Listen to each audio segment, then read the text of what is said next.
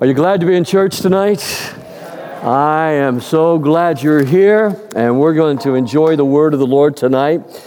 I'm not going to ask you to stand this evening and reread Revelation 6. We read that last week, but I want to start tonight right into, and then we're going to work our way back through Revelation 6. I kind of broke out for you what the seals meant last week, but now I'd like to talk to you about what the message of Revelation chapter 6 is. Now we're beginning to see the beginning of the end. But before we get there, what I'd like to do is just talk to you for a few moments, number one, about the rapture of the church. The rapture will be a surprise when it happens.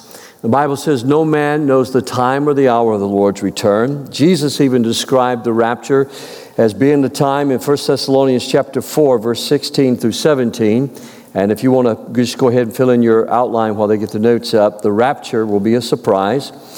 For the Lord himself will come down from heaven with a commanding shout, with the voice of the archangel, and with the trumpet call of God. First, the believers who have died will rise from their graves. Then together with them, we who are still alive and remain on the earth will be caught up in the clouds to meet the Lord in the air. And then we will be with the Lord forever. We've talked about this many times before, of how that this is going to be a sudden event. It's going to be a catching away event. The word rapture is not found in the Bible, but the word parousia is, and it means a catching away, which is what we mean by the rapture. In 1 Corinthians chapter 15, verse 51 through 52, Paul writes these words, "But let me reveal to you a wonderful secret. We will not all die, but we will all be transformed. It will happen in a moment, in the blink of an eye, when the last trumpet is blown. For when the trumpet sounds, those who have been died will be raised to live forever, and we who are living will also still be transformed." What will take place at the rapture of the church? What will take place is there will come a time before the Great Tribulation begins that we're going to be studying about this week, and the next week Kevin Larson is going to be home, and he's going to be preaching for us in the Wednesday night service. How many of you remember Kevin and Ramonita? And so I've asked Kevin if he would speak for us. I told him that you would just be looking forward to hearing him, and Ramonita is going to sing in the service next Sunday night, Wednesday night, so you want to be sure and be here. But the week after that, I'll pick right back up, and we'll start at Revelation 7, because what we're seeing in Revelation 6 and 7 is beginning of the Great Tribulation. What I want you to know is I believe that the rapture, this is the position of this church, it's the position of the Assemblies of God. We believe that the rapture of the church happens before the Great Tribulation. I have tried to be very fair to every other group as we've built up to this to talk about the different positions that churches take.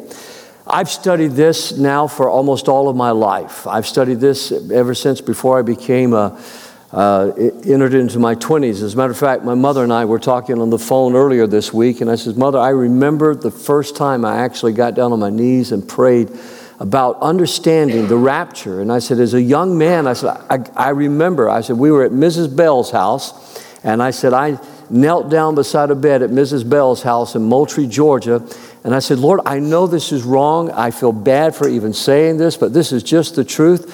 There are some things I want to do before you come back, and so I hope you don't come back before I get to do them, because there are a lot of lost people that need to get saved. But the real reason in my heart, Lord, is I want to do these things before you come back." And I think that's a natural drive. I think it's a natural desire of every young person that wants to grow up and wants to experience life. We want our children to have that. And we never need to teach and preach the rapture in a way that frightens our children or makes them discouraged. We need to preach this for what it is. It's the blessed hope of the church. It's something we look forward to, but in the meantime, we're going to live with all the gusto that God gives us for His glory and for His honor. We are here to win, not to lose. Can we give the Lord a hand of praise for that tonight? Hallelujah. We're here to win and not to lose. Well, I see the screens are blank, so I don't know what's going on, so you'll need to follow me close in your outlines this evening. One of the reasons that I believe that the rapture happens before the tribulation of the church, just to give you a little bit of background, is the Bible is very clear that the followers of Jesus Christ will be protected from the wrath of God. I deliberately don't use the word Christian here, not because I don't believe that genuine Christians won't be protected from the wrath of God, But there are so many who culturally call themselves Jesus, but they've never committed themselves to following Christ. They've never committed themselves to following and living and being disciple for Jesus Christ. So I think there are a lot of people, for instance, there are certain countries that Becky and I have ministered in, that when you are born, it is stamped on your paperwork if you're a Christian or if you're not a Christian. And it's never been an opportunity for you to give your life to Christ, or you're never evangelized. And so some of those nations, if you ask them if they're a Christian, of course I'm a Christian. I was born a Christian. It's on my birth certificate. I'm a Christian, So they really know nothing about the gospel of the Lord Jesus Christ. So I chose to put here, followers of Jesus will be protected from the wrath of God. Romans chapter 5 and verse 9 says, "And since we have been made right in God's sight by the blood of Christ," is it in your outline? Read it with me. "He will certainly save us from..." The word literally means God's wrath. Let's look at the next passage, a little bit longer, 1 Thessalonians chapter 1 and verse 8. You don't have to read it out loud, but let me read it to you. "And now the word of the Lord is ringing out from you to people everywhere." In other words, the Thessalonican church, they had gotten excited about the kingdom of God. They had gotten excited about preaching the gospel. They were sharing with people as they came and went through their city. They said, "And now the word of the Lord is ringing out from you to people everywhere, even beyond Macedonia and Achaia. For wherever we go, we find people telling us about your faith in God." Your faith in God, not Paul's faith in God, not Peter's faith in God, but your faith in God. We don't need to tell them about it, for they keep talking about the wonderful welcome you gave us, how you turned away from idols to serve the living and true God. And they speak of how you are looking forward to, read it with me, "the coming of God's Son from heaven, Jesus Christ, whom God has raised from the dead." Read the last sentence. "He..."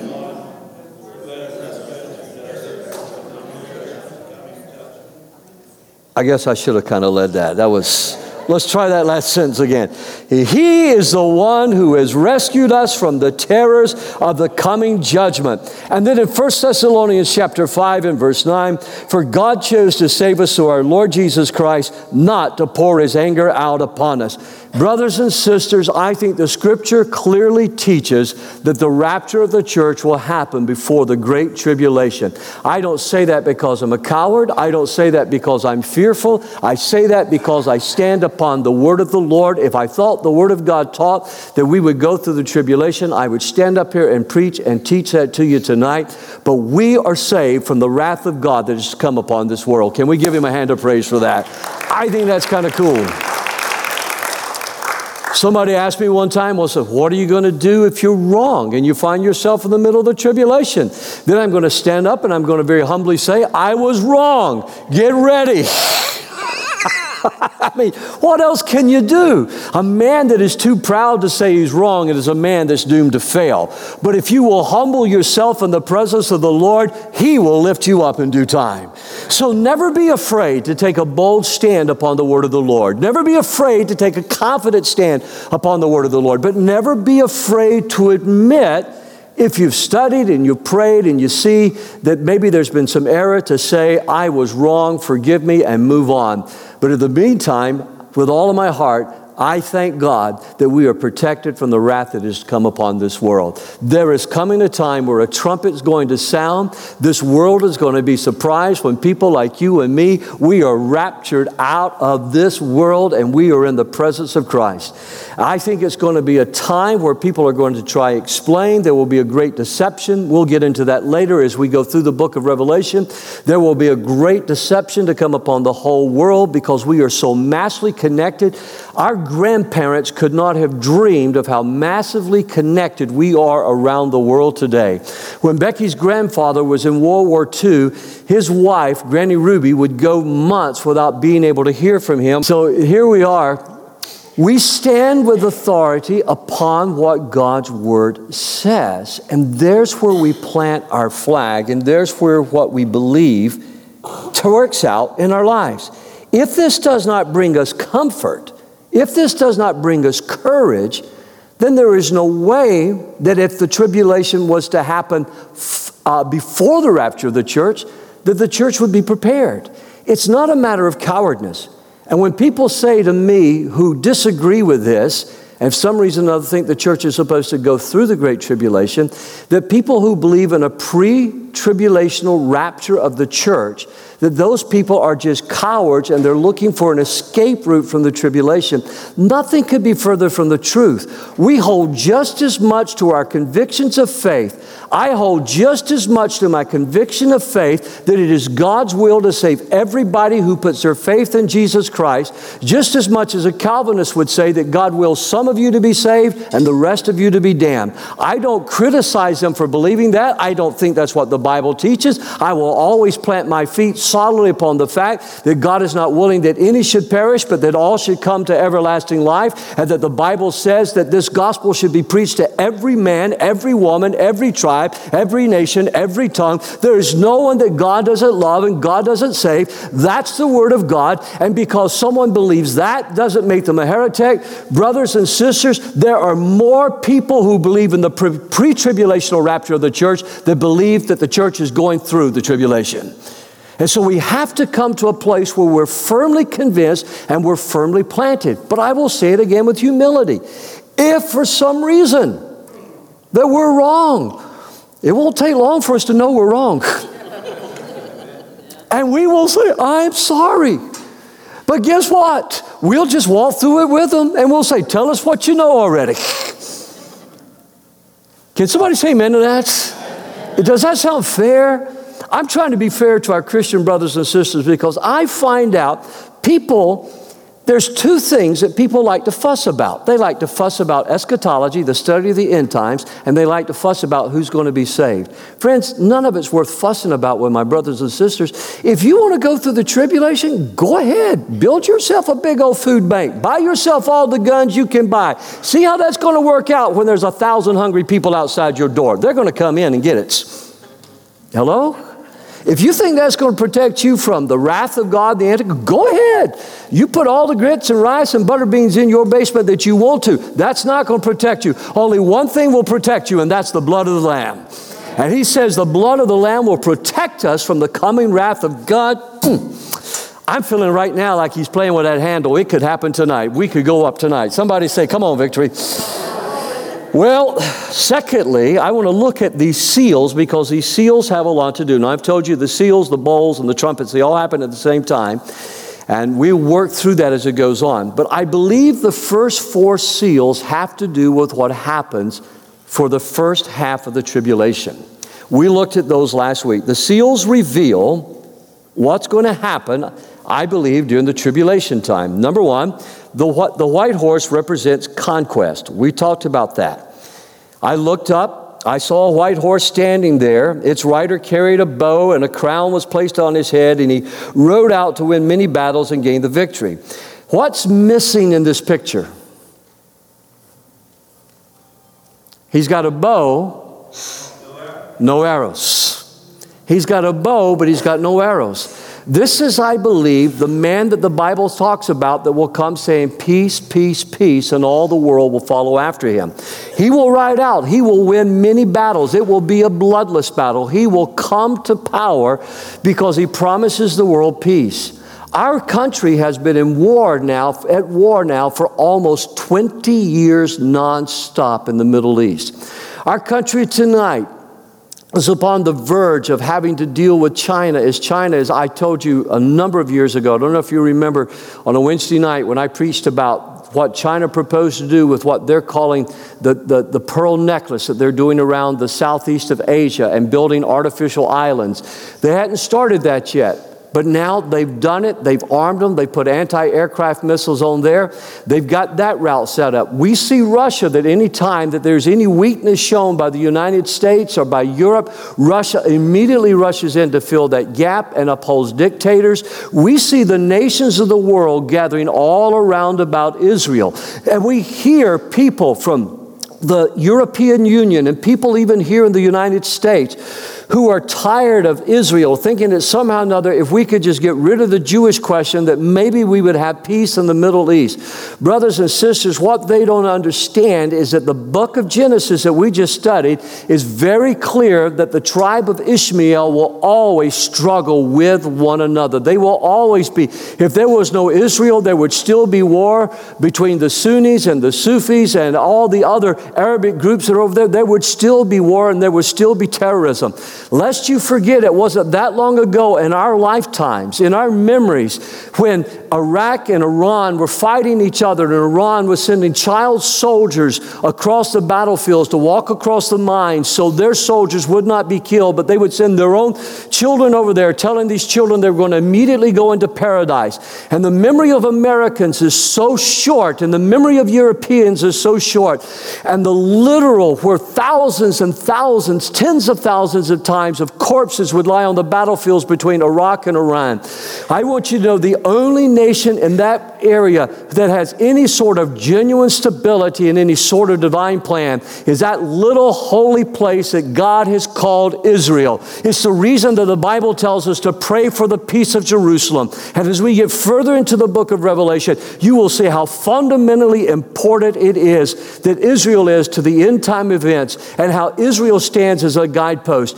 But we're at a time of world war right now. Literally, the world is preparing for war. We don't know when it's going to happen. China doesn't want to see it happen because China wants to continue to make money. I think Russia would like to see it happen because the bear has always somehow or another been able to expand its borders and expand its wealth, not through democracy and not through commerce, not even through Peter the Great, not even through Catherine the Great, not through the czars. They've always been able to expand their borders, and they've always been able to become wealthier and more powerful as they have conquered other nations and moved out. And so you see that a $2.5 billion bridge has just recently been built from Russia across that little isthmus that they stole from Croatia. And they built that bridge there. Friends, the world is getting ready. It may not happen in my lifetime. It may not happen in my children's lifetime. But what we have to know, I believe that we are living in a generation that every nation and every tongue can be successfully evangelized, but every home can be reached with the power of the gospel. This week, Becky and the staff and I were at a wonderful meeting, a pro-life meeting. And one of the things that they talked about was how now, because of young people with their cell phones, your smartphones, the geotagging that Right for Life is buying, that when you enter into certain areas, that upon your apps or upon your iPhone or upon your Android phone, the apps, the ads that they have purchased, the messages they have purchased will automatically appear on your iPhones because of a technology called geomapping. I'm sure there's a way right now that we could block that if we wanted to, but there aren't many people blocking those kinds of things. When you see right now that the church is using this technology for good, but the world is also using it for profit and for pleasure, you can see how governments and big technology as Facebook and the Senate and the Congress are saying, let's work together. The European Union and Facebook are saying, let's work together. When you get the two of them together, every single home will be able to be reached. 20 years ago in Africa, I marveled that there were no phone lines and there were no power lines. But somehow or another, when I went to Kisumu, when I went up into the mountains of Aksum, and when I went up into Ethiopia and Uganda, when I went up towards close to Eritrea, everywhere I went, 20 years ago, I saw people with cell phones in their hand, talking on cell phones, being able to do things that we couldn't do in America because the cell phone companies wanted to hold the technology back here in America. When I went into places deep in South America, there were people without education, living in shacks, but they had cell phones. Friends, the network has been set up. We are at the beginning of the end. And I don't say that to frighten you. This is good news for the church. It's why also, because the world is at war, the technology exists, there is a longing for peace, there will come a man that the Bible prophesies about, that he will come promising peace and the world will follow after him. But somewhere along the way, a red horse appears. A red horse appears, and I told you these represent the 4 periods of history. We've seen this through all of history, but they're all going to come together. A red horse appears, and he represents bloodshed. Things are going to begin to turn ugly. Things are going to begin to turn hideous. Then another horse appeared, and a red one. Its rider was given a mighty sword and the authority to do what? Take peace from the earth. And there was war and slaughter everywhere. And the man who came promising peace, suddenly things will not go the way he wants them to go. Israel will begin to recognize he is not who they said he was. Israel will begin to stand up against him. A longing for the Messiah will begin to arise. And suddenly it will turn bloody and brutal. Perhaps the first 3.5 years will be prosperous years. Perhaps the first 3.5 years will be flourishing years. Perhaps the first 3.5 years, because of peace, will be a time of great investment, but suddenly things will not go the way that this man of sin, as the Bible calls him, will want it to go, and suddenly he will go out to make conquest, and there will be bloodshed and slaughter everywhere. The black horse represents scarcity and famine. War always brings scarcity. War always brings famine. We have lived through a very unusual time where less than 1% of our nation has been fighting the battles that are taking place in the Middle East right now. They're not even on the news every morning. They're not even on the news every night. They don't hear much about it unless somebody blows up a church or a synagogue, or unless somebody drives a suicide bomb or a mosque is blown up. You don't hear much about it. But we have young men and women today who are still losing limbs and who are still dying on the battlefields. But we don't want to hear about that. We want to hear about Stormy Daniels. We want to hear about all these other things with Donald Trump. We want to hear about the economy and the stock market. We want to hear about gun control and the Constitution. We want to hear about whether little boys should be able to use little girls' bathrooms, whether little girls should be able to use little boys' bathrooms. We don't want a Girl Scout program for Girl Scouts because that's gender exclusive. And we don't want a Boy Scout program for Boy Scouts. And so now some little boys and some little girls, contrary to what the adults who think they're making good decisions are saying, I don't want to be a Boy Scout. I want to be a Girl Scout. Or I don't want to be a Girl Scout. I want to be a Boy Scout. But there are deluded Americans who believe that somehow or another we have got to make all gender issues disappear in order that we can say marriage and family is what we say it is rather than what God says it is. And so while we do these things in this very unusual time that we live in, we have plenty to eat. We have plenty in our grocery stores. We have plenty of gasoline to buy. We're able to buy it. We're able to heat and cool our homes. But when this time happens, after this time of perhaps great peace that the Antichrist promises, it will probably be a more abundant time than what we know now.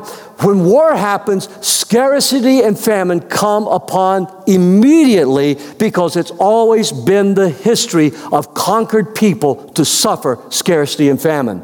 It's the reason the Bible says when the Lamb breaks the third seal, I heard the third living being say, come. I looked up and I saw a black horse, and its rider was holding a pair of scales in his hand. And I heard a voice from among the four living beings saying, a loaf of wheat bread or 3 loaves of barley will cost a day's pay, and don't waste the olive oil and the wine. You're looking at universal chaos right here. If you think this is a chaotic world we live now because of the social issues that I just talked to you about, if you think this is a chaotic world, you wait till the whole world is hungry. I told you last week how that my family and I were at a ministering and burying 100 children a day simply because there wasn't enough food for them to eat. I talked to you a little bit about what we felt at night coming home, not even wanting to eat the food that was set in front of us, how our boys left everything behind and would bring nothing behind, and how we came back and shared that with the state of Georgia, and church after church flocked down to help and to work during that time. Friends, that was an isolated event that broke and shattered my heart. It began to change my thinking of the chaos and the prejudice and how some people could drive by it every day and ignore it because as long as my family was okay, it didn't matter about your family. That is not the way of the follower of Christ. And imagine what this world will be like when the church has been raptured out of here, when the salt and the light has been raptured out of here, when the people who started the schools and the people who started the hospitals and the people who started the banks and the people who gave birth to science. Imagine when the salt and light has been raptured out of this place. It will be a time of chaos. It will literally be a time where people will destroy one another in order to get a little food. And those aren't merely exaggerated words and hyperbolic words from me tonight. Our history of human beings tell us that this happened. The Bible says then that there will be another seal broken, the fourth seal, and the pale green horse that we talked about last night. It represents death. God is a patient God. God is not willing that any should perish. But the Bible is very clear that there is coming a time of judgment upon this earth, a time that no man or woman can stand if God doesn't shorten that period of time. When the Lamb broke the fourth seal, I heard the fourth living being saying, "Come." I looked up and saw a horse whose color was pale green. We talked about that last week, the word chloros. Its rider was named Death, and his companion was the grave, and the two were given authority over 1/4 of the earth to kill with the sword and famine and disease and wild animals. And last week I talked to you about how this could happen and how approximately 2 billion people, if it was to happen today, approximately 2 billion people would perish. And sometimes people will read this figure, and I've heard people scoff and laugh at this. There's no way that 1/4 of the world's population would die. And we talked about the bubonic plague and how something as simple as a rat could carry a plague and cause something like this to happen. Recently, Becky and I were in Washington, D.C., and we decided to go for a walk around the Capitol, the U.S. Capitol that night. Nobody warned us about the giant rats that swarmed the National Mall. Look, as big as cats that run out everywhere from underneath chairs and underneath bushes. And I remember saying to Becky, how do the homeless survive out here with all of these rats? This is in our nation's capital. Places that we would walk by where the homeless were huddled together and begging. Literally sidewalks in the front of buildings would be gathered together. When I ask about that, and rat bites and infections, they said it's a huge problem that we have here, but nobody wants to talk about it because everybody wants to focus on the things that make America look good and look great. Understand this tonight. If God's word says it, you can count on it. Then during this time of tribulation, this is going to be what's happening. And if it can happen in America, imagine in a beautiful city like Asuncion, Paraguay. Imagine in one of the world's most populated cities like Sao Paulo. Imagine it happening in Paris, or imagine it happening in Moscow. Imagine it happening in Nairobi tonight. Imagine it in Tokyo or Peking or anywhere else in the world. This is not that far off from the imagination in my mind this evening of how this could happen with the spread of disease and airborne diseases. We've seen already how our world has responded quickly when there have been contagious diseases that literally have cost doctors from the United States their lives as they've gone to minister to those in Africa in order to keep those diseases within the last 3 years, to keep those diseases from leaving the countries of Africa, going to Europe or going to the Middle East or coming to an airport like Atlanta or New York City where it would quickly have spread around the world. Those things appear as a flash in the pan. We give them no thought because we look at the news next morning. I'm submitting to you that we are already living in a dangerous time that is ripe for the appearing of the man of sin. And then there is a fifth seal that is opened up. And this is those martyrs who have denied the Lord. I believe this begins that second half of the tribulation. For here we see people beginning to die because of their faith. We see people not only who have died, but people who will die during the tribulation. I believe it also includes all of those that have been martyred before this time appears. I believe that people like Stephen will be there. But when the Lamb broke the fifth seal, I saw under the altar the souls of those who had been martyred for the word of God and for being faithful in their testimony. And they shouted to the Lord and said, "O sovereign Lord, holy and true, how long before you judge the people who belong to this world and avenge our blood for what they've done to us?" And then a white robe was given to each of them. We talked about the white robe and what it meant of purity last week in a martyr's death. And they were told to rest a little while until the full number of their brothers and sisters. Circle that phrase, full number. Circle that phrase, full number of their brothers and sisters. And then underline this following phrase, their fellow servants who were to be martyred. I believe this seal is the opening of what is very clearly the second half of the tribulation. And these are those tribulation saints that you have read about before. And I hope I'm not going too fast for you tonight, but I've still got a lot of ground to cover. You still tracking with me? A lot of ground to cover here. And then the sixth seal opens up, and this is God's judgment upon the unbelieving world. Last week I had just a little bit of time to deal with this before we closed. I watched as the Lamb broke the sixth seal, and there was a great earthquake. And the sun became dark as black cloth, and the moon became as red as blood.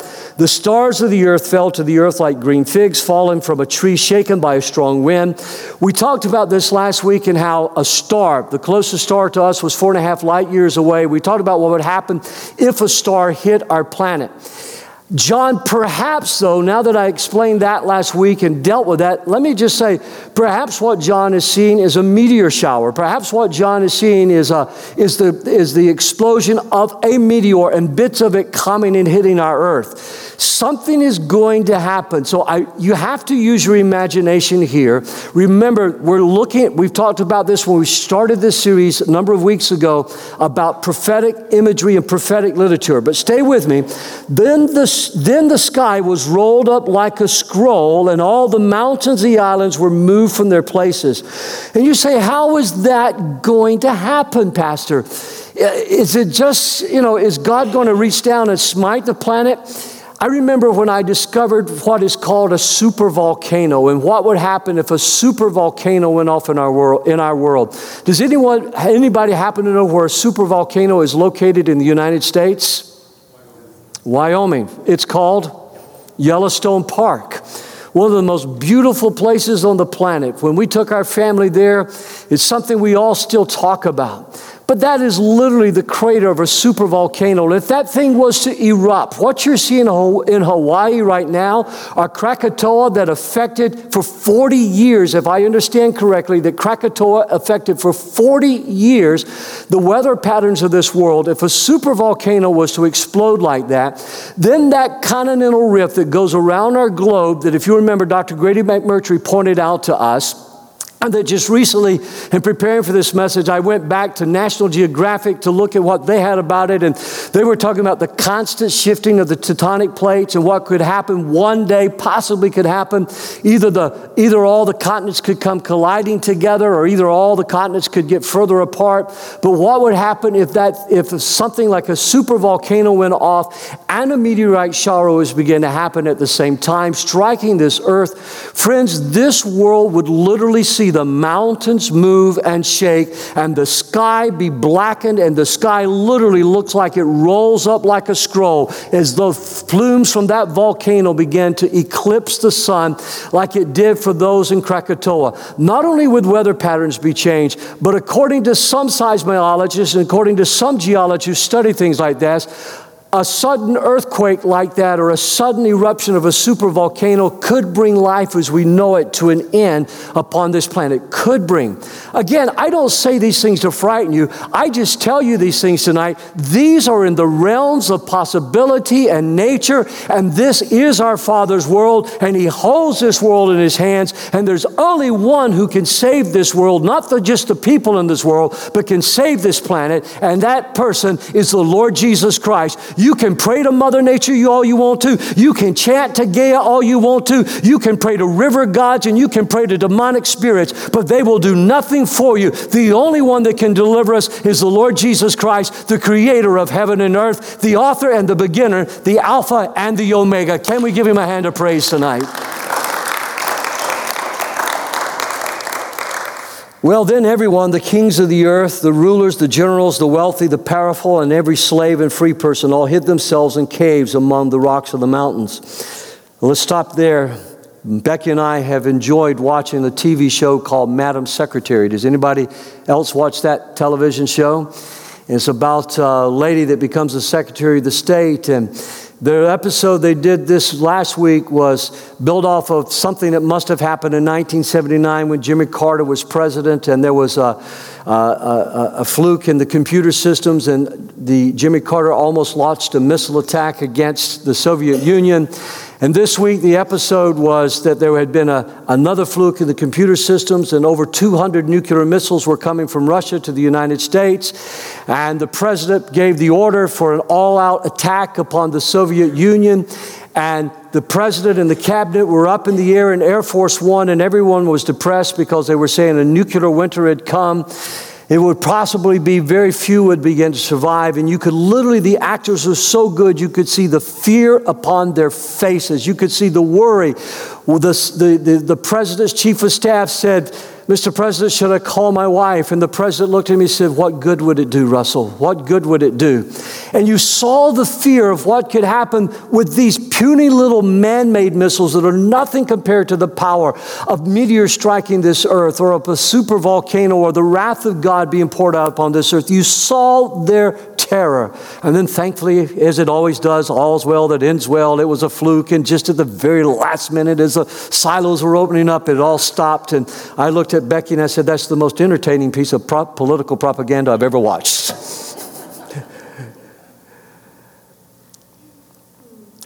You see, friend, our world knows it only takes a moment for something to happen that could end all of our lives as we know it. Madam Secretary and her husband were left behind watching their children, waiting just for the seconds to tick away before the missiles descended. He asked her, he says, what were you thinking? She said, I was standing there thinking how much I love my children. She said, what were you thinking? He said, I was standing there thinking they won't be able to know a future like you and I have known. There is a future, and we have to preach and teach this in an encouraging way to our children. We have to remember that when we read this, God is showing us what's about to come. But we cannot be deceived by the politically powerful and the economically influential, nor the cultural elite. We have to keep our faith and allegiance in the word of the Lord. All of these very powerful people, the Bible says they all hid themselves in caves among the rocks of the mountains. They cried out, fall on us, hide us from the face of the one who sits on the throne and from the wrath of the Lamb, for the great day of their wrath has come, and who is able to survive? Everything I have just read to you, and you don't have to agree with every detail that I may have described. I don't know that it's going to be rats. I don't know that there's going to be a super volcano. I don't know that it's going to be a meteorite shower. That's not what I've just tried to help you see. Don't scoff at these prophecies. Look at these prophecies and understand we're not saying how it would happen. We're saying it's all within the realm of possibility of it happening, including what I think is the most spectacular thing, and for the first time that I'm aware of, that everybody in our world can be connected wirelessly now through technology. If any of you read the books that Tim LaHaye published a number of years ago about the rapture, did any of you read any of those books? Do you know what I'm talking about? A number of you did. Wow, a number of you did.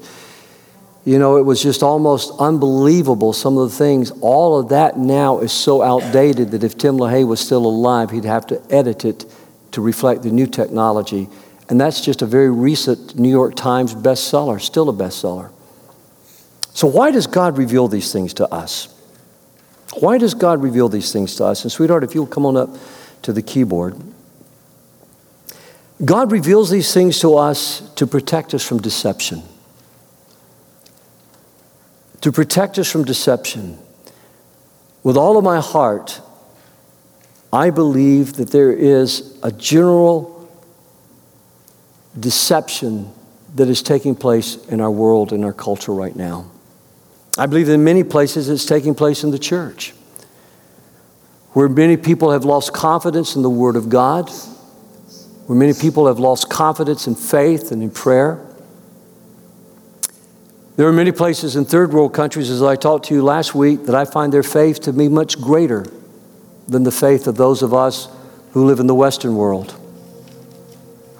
As I talked about Sunday morning, many places in the third world, I see more genuine miracles happen than I see people willing to believe. I think the spirit of deception is revealed in how easily people can sin against a holy God and say it's okay. I can say forgive me and go on with my life. I think it's very easy to see how in a country as blessed as we are, that people don't want to put God first in their tithe and in their finances. They say, that's my money. You wouldn't have a single red cent if it wasn't for the Lord who blessed you and loved you. God who gave you the strength. God who gave you the backbone to be able to work.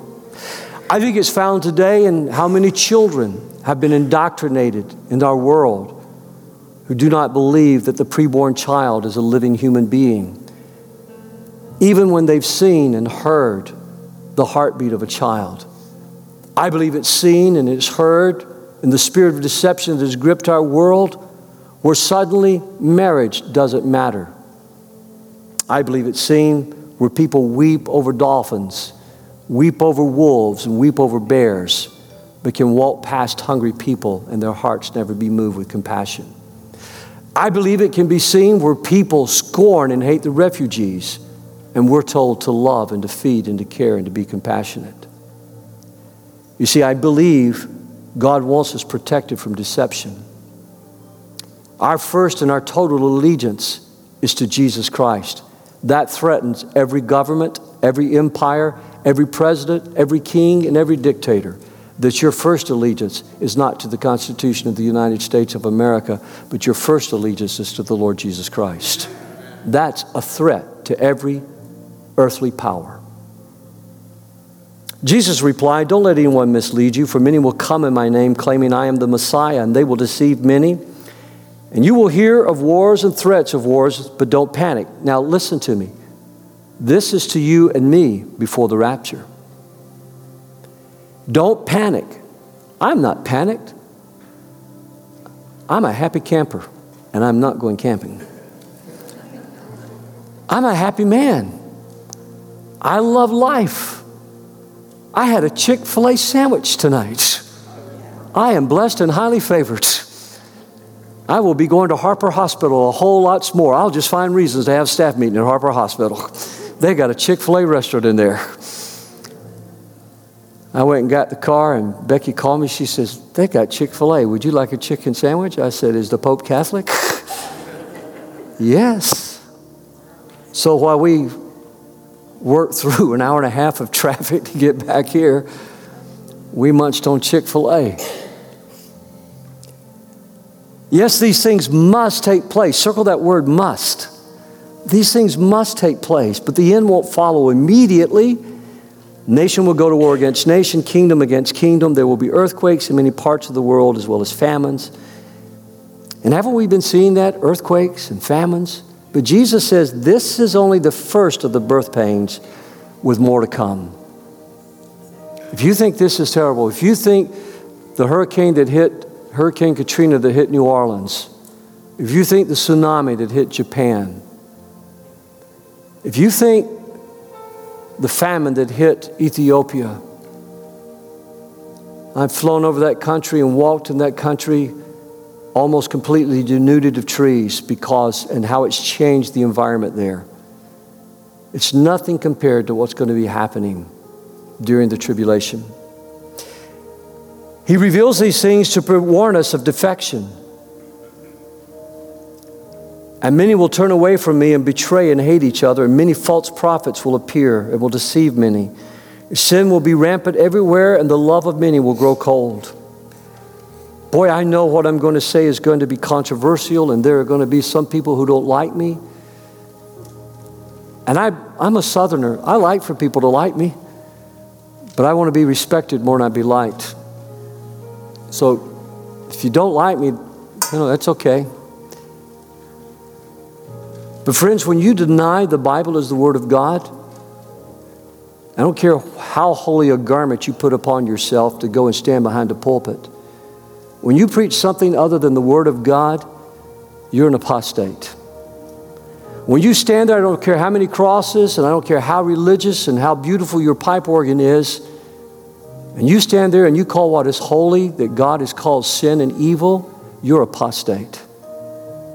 And somebody might level their finger at me and say, "You're judgmental." I'm not judgmental. I love you. I care for you. I'll do anything I can to help you except promote your doctrine. It's not hate. But Jesus tells us these things to warn us of defection, because when you walk in sin, sin will make you love you and you only.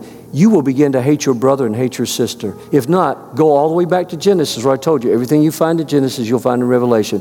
What happened? Cain slew Abel. And it wasn't long before God destroyed the world because of its violence. Sodom and Gomorrah wasn't destroyed because of its homosexuality. The Bible, the prophets are very clear. Sodom and Gomorrah was destroyed because of its violence. To empower, he reveals these things to empower and encourage our testimony about Christ. We need to be told these things. We need to know these truths. Our lost world needs to know these truths. And as we go through this, tonight is probably the toughest message of all that I'm going to preach about through chapter 18. But our world needs to know these things. The Holy Spirit gives us power to witness, but we need to understand this book. For blessed are the people who read it, blessed are the people who listen to it, and blessed are the people who do it. Say it with me. Do it. God reveals these things because as bad as the Great Tribulation will be, it will be even worse in eternity. As horrible as the Great Tribulation will be, hell will be far, far worse than what the Great Tribulation was. God gives us these things so that we become wise. We know what's happening in this world. God doesn't want us living in this world as though we don't know what's going on. He wants us to be wise about what's going on. He tells us, in spite of all these things, overwhelming victory is ours through Christ who loved us, and I am convinced nothing can ever separate us from the love of God. So these are my closing thoughts tonight. The world is headed for Armageddon. I know that's not news people want to hear, and I believe there are very good people that I read behind and that I follow behind that are trying to prevent that. And they should try, and we should try to prevent it as a nation. We should do everything we can. Perhaps another 500 years could pass. Perhaps another millennium could pass, or maybe 100 years. We should do everything we can. That's what it means to occupy, to evangelize. But the Scripture is very clear. There's coming a time when the heart of many will grow cold. There are demonic spirits who work miracles and go out to all the rulers of the world to gather them for battle against the Lord on that great judgment day of God the Almighty. Look, I will come as unexpectedly as a thief. Blessed are all who are watching for me, who keep their clothing ready, so they will not have to walk around naked and ashamed. And the demonic spirits gathered all their rulers and all their armies to a place with a Hebrew name, Armageddon. As I stood there looking out over that plain, part of me just reveled in the beauty, but another part of me shuddered as I thought about what the Scripture says about the time that's coming. I want my children and your children, and if God wills, my grandchildren and great-grandchildren to spare that horrible time that comes upon this planet. God is full of grace, mercy, and love, but He will judge those who reject Jesus Christ. God is full of grace. He's full of mercy. He's love. But He will judge those who reject. I'm sorry, I didn't realize it was so late. So let me just wrap this up. God does not willingly bring grief. The Bible says in Lamentations 3:22, the last sentence there, He does not afflict willingly or grieve the sons of men. That tells me that God is loving. For the Lord your God is living among you. He's a mighty Savior. He will take delight in you with gladness. With His love, He will calm all your fears, and He will rejoice over you with joyful songs. Tonight, if what I have shared with you has frightened you, this is not intended to frighten you. It's to empower you, to make you bold, to make you wise. God rejoices over you. We're not looking for the Antichrist. We're looking for the rapture of the church and the coming of our Lord Jesus Christ. Do you get the difference there? We're looking for that. God is faithful. Then I saw heaven opened, and a white horse was standing there. Its rider was named Faithful and True, for he judges fairly and wages a righteous war. And finally, what I see here in Revelation chapter 6 is God is patient. The Lord isn't really being slow about His promise, as some people think. It seems when I read the pastoral epistles, Paul expected Jesus to come during his lifetime. There finally came a time when he realized he was going to give his life for the gospel. When I read the church fathers, and boy, how wonderful it is to read, they expected Jesus to return. When I read throughout every generation, let me just rush all the way ahead. During the Civil War in my hometown of Macon, Georgia, Mercer University, has one of the best repositories of Civil War letters and Civil War sermons and booklets that were written. If you go up to Greenfield Village, you will find in some of the buildings books that were printed in my hometown of Macon, Georgia during the Civil War. Great repository there because Sherman left us alone. But when you read it, they expected Jesus to come. That's why the North's Battle Hymn of the Republic was written like it was. During World War I, they expected Christ to come. During World War II, they expected Christ to come. When somebody asks me, why hasn't he come yet? He's patient. He's patient. He's good. He's kind.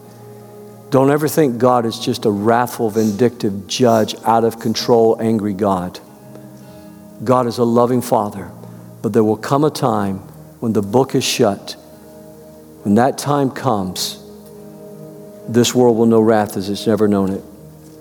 He's being patient for your sake. He does not want anyone to be destroyed, but he wants everyone to repent. And remember, our Lord's patience gives people what?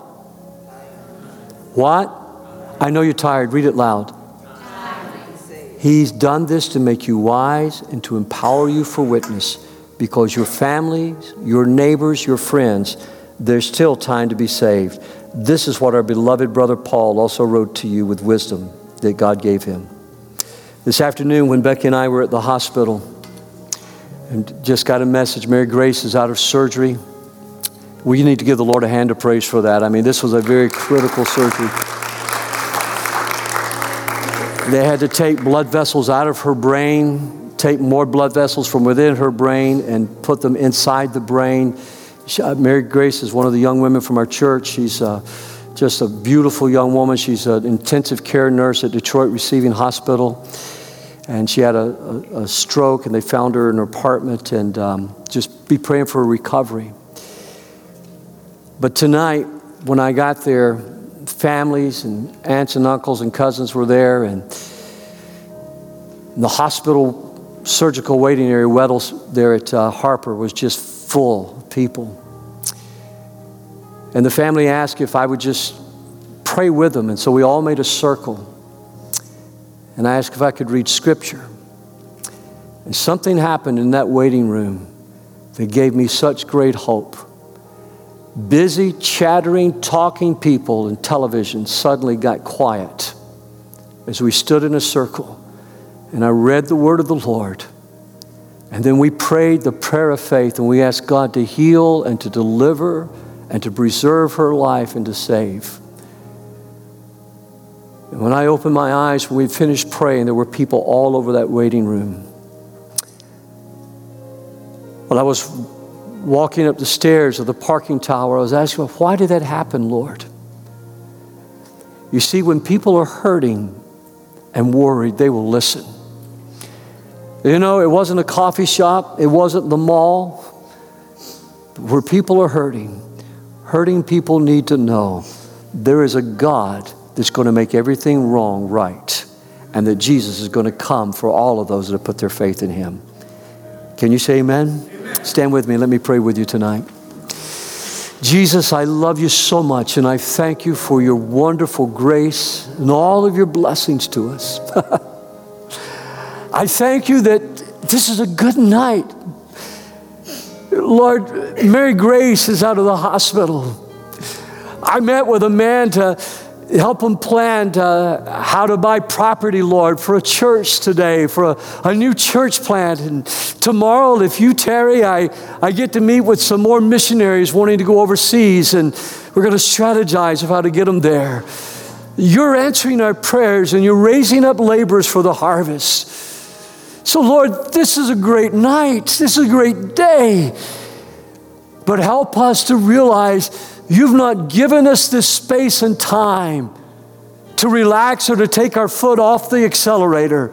But Lord, we are full speed ahead with the gospel. We are full speed ahead to preach the gospel and to make the name of Jesus known, to make known his glorious name in the good news that Jesus Christ saves. For there is coming a time upon this world, Lord, unlike any it has ever known.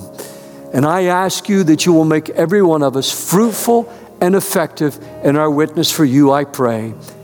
God bless these tonight who have come to study and to hear the word of the Lord. For it's in your name I pray. And everyone said, amen and amen and amen.